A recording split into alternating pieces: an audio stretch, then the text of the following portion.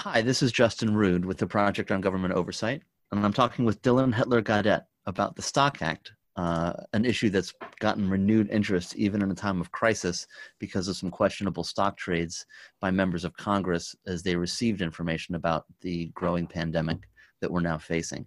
Dylan, thanks for your time. Yeah, thank you, Justin. Happy to talk to you about the Stock Act and conflicts of interest with members of Congress. So now this came to our attention, I think now, while it seems like the rest of the world is in crisis because of stock trades by Senator Burr and others. Is that right?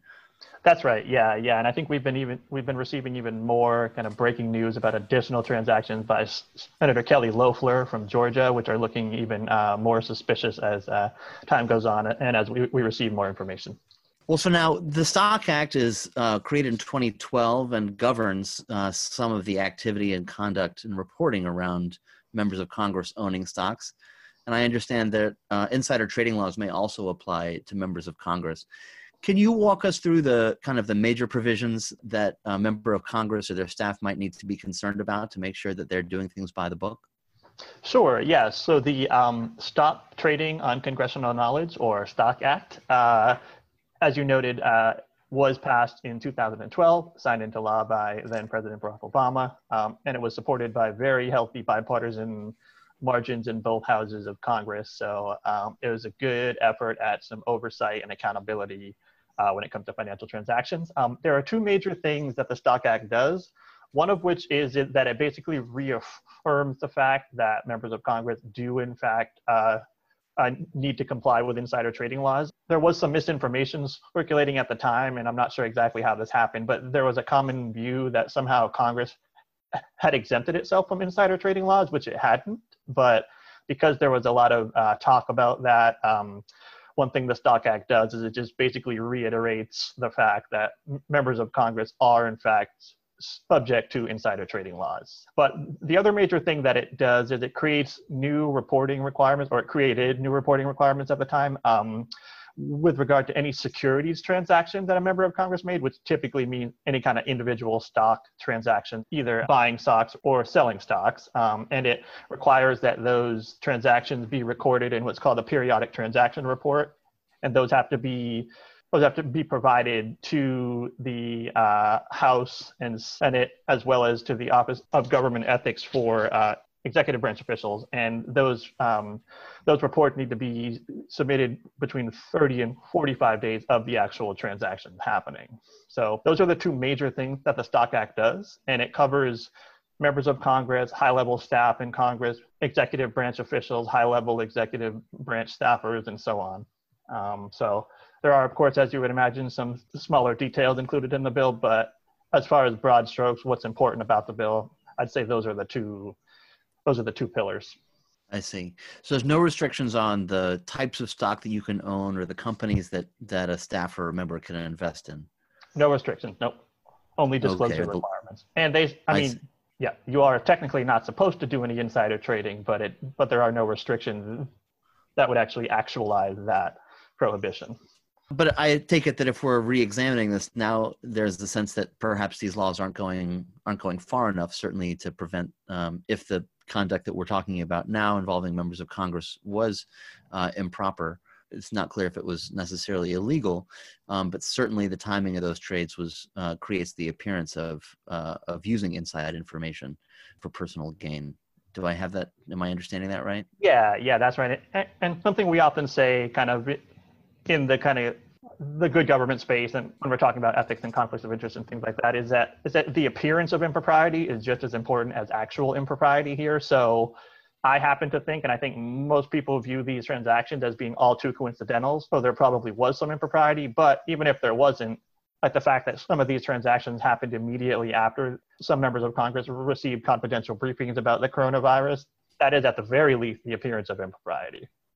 And it's certainly, I think, creating political problems for these folks too. So even if it is within the bounds of the law, it's certainly bad for politics. That's right. Absolutely. Well, so what are folks proposing to try to tighten this up, to try to avoid these kinds of situations, these appearances? So one thing that has become a relatively common idea right now in Congress, and you've actually seen this materialize in the context of a couple of bills that have already been introduced, but there are also some offices working kind of on introducing their own legislation that would essentially do the same thing, is to just flat out ban members of Congress from owning any individual stocks while they're in office. So that is a little bit of an extreme approach. I could imagine if I were a member of Congress, I might push back and say, well, look, I mean, I have a family, I have a financial future to think about too. It's a little bit unfair to not allow me to invest in the same way that the rest of the country can. I personally don't really envision that particular policy proposal moving ahead or being able to attract very much support. I see, but kind of a nuclear option, so to speak. That's right. That's right. If a lawmaker wanted to be a little more surgical about trying to fix this situation, what are some of the ideas floating around? What are some of the proposals? Well, so there are a couple other ideas. So one thing that the House and Senate could do kind of on their own that wouldn't even really require the passage of big legislation is to just change some of their internal rules, because each Congress, the incoming Congress, passes a suite of rules that are supposed to guide and govern the conduct of the members of that particular Congress. Now, what they could do is enact some rules in the context of those rules packages that say, for example, let's say you're a member of Congress and you're on a committee that has jurisdiction over the oil and gas industry, right? What this kind of new rule could say is, all right, while you're sitting on this committee that regulates oil and gas industries, you cannot own stock in that particular industry or in any companies that do major business in those industries, right? That would be a way of kind of insulating some of this vagueness around conflicts of interest and kind of what information some members might have access to as a result of being on those committees, and then how that leads into what they might do with regard to financial transactions. I can see how that might be complicated in some situations. Certainly for committees that oversee interstate commerce, it would be tough to invest in anything. Well, what about now? I know that I guess the current reporting is with 30 to 45 day. That seems like a long time. Mm-hmm. Is anybody talking about tightening that up?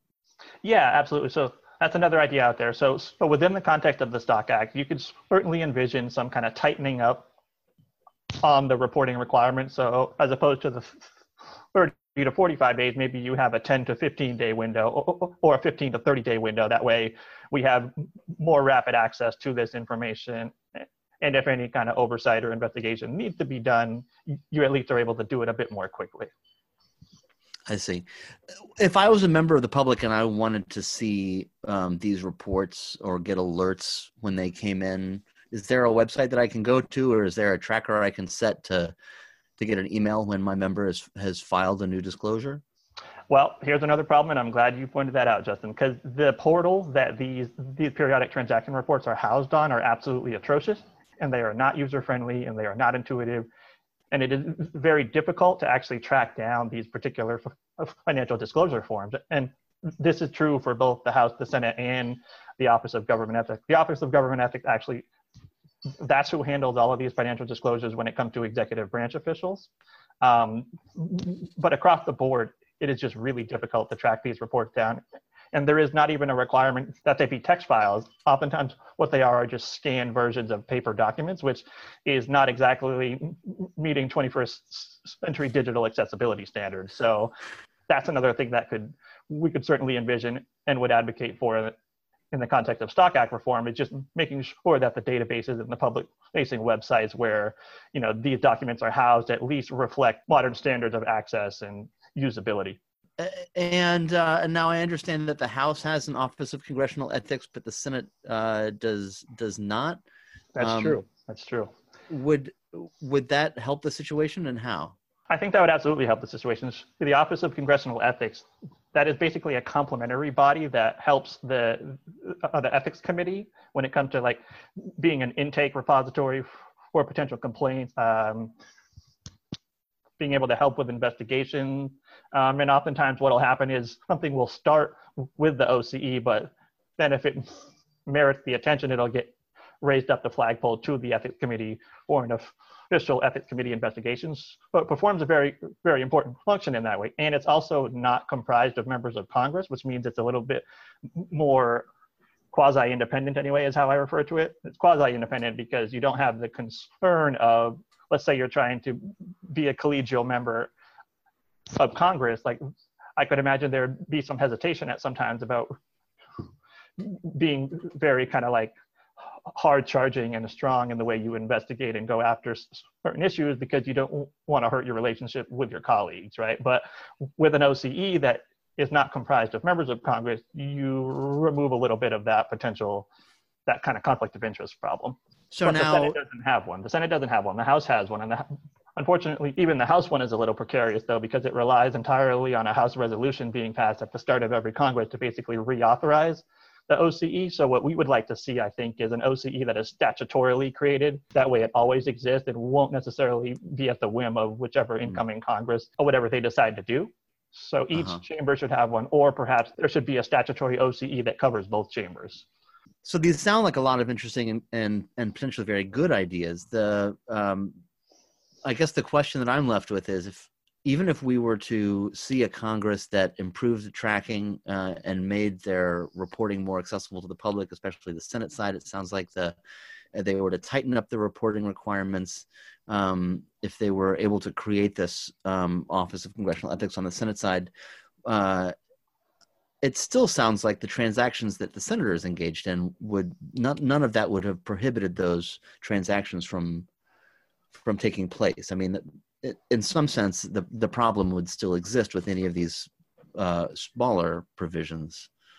Is that right? I think you're onto something there. And although one point in favor of the Stock Act is because of the disclosure requirements, we do know about the transactions made by Senator Burr, by Senator Loeffler, by Congressman Welch. So on one hand, you could say that it's kind of working, but you're absolutely right that the Stock Act did not prevent those transactions from happening in the first place. But one thing that would actually be a very clean, very straightforward way to sort of avoid all of this, and I like to think of this as like being upstream as opposed to downstream, is just having a straightforward requirement that anybody who becomes a member of Congress has to put all of their financial assets into what's called a blind trust. And what a blind trust basically allows you to do is it allows you to have any kind of portfolio you want that's comprised of any number of financial assets of any category you want. But what happens is when it's in a blind trust, those assets are managed by a trust manager who you are legally prohibited from having contact with. And what that trust manager must do is manage those assets with the idea of trying to maximize profits, maximize returns. That way, you're still able to plan for your financial future. You're still able to make money by being invested in the stock market, by having a diverse portfolio the way that you would want it. You just don't get to make any decisions about specific transactions with regard to those assets, which is a way to really obviate the whole insider information thing, because you may have insider information that you could use if you wanted to, but you don't have access at that time. And you can't make those decisions with regard to your assets and your financial transactions. So it's a way to sort of clear all this stuff out of the way. You basically eliminate the option of using insider information on your own financial assets. Oh, that's interesting. And that would also, I think, alleviate some of the complications around trying to determine what is or is not an allowable investment for a member of a particular committee, or if they're on a subcommittee, but not, are there particular businesses that are relevant to that subcommittee that aren't as relevant to the full committee? All these sorts of issues could be sidestepped if everything was just in blind trusts. That's right. All these issues would be sidestepped, and you as a member of Congress or you as a covered individual would still have the comfort of knowing that you have an investment portfolio. Well, the blind trust arrangement seems like a simple way to protect members and the public from the use of inside information. It seems like that might be good for other officials too. Yeah, I would absolutely say that, particularly if you're talking about like Supreme Court justices and judges, high-ranking employees in the federal judiciary. Absolutely. I mean, there's a lot of non-public sort of confidential information that those people are privy to as well. So we'd want to make sure there would be some kind of a firewall there too. So the blind trust idea, is there legislation out there? Are there folks floating bills, or is this just discussion, or where do things stand? At the moment, there is no bill that I am aware of that has this sort of blind trust kind of requirement, like flat out, just you have to have a blind trust if you become a member of Congress or something like that. There are provisions in a couple of bills that say, well, if you you can put your assets in a blind trust, but those tend to happen in the context of a bill that is flat out banning the ownership of stock. So my view would be that as the cleanest, sort of most straightforward way to do this is just have the blind trust requirement. It's not an option. You just have to do it if you become a member of Congress. Well, so if this is an issue that somebody wants to get involved in, either as a citizen or a member of Congress, what are next steps? Who should they be talking to? Sure. So as a citizen, I would certainly encourage everybody to reach out to their respective members of Congress and raise the issue of how important it is that we as the public, we as a voting body can trust that our elected representatives are doing their job with an eye towards our interests and not with an eye towards enriching themselves, especially enriching themselves with the use of insider information that the rest of us don't have access to. So the more that Congress hears about that from constituents, the better. As far as at the staff level or at the journalist level or anything like that, if you're interested in talking through these ideas or want to bounce ideas back and forth or want to work on drafting something up, I am happy to talk to anybody and everybody who's interested. Again, my name is Dylan Hitler-Gaudet, and I'm a policy analyst with Pogo. So if you want to reach me, my email address would be Dylan, D-Y-L-A-N, H as in Hulu, G as in gorilla, and that's at pogo.org. Hulu Gorilla. I think I might just start calling you Hulu Gorilla. I like that. Good nickname. Dylan, no, I really enjoyed this. Thank you so much for your time, and I hope that good things come. Happy to do it, Justin. Thank you. Take care.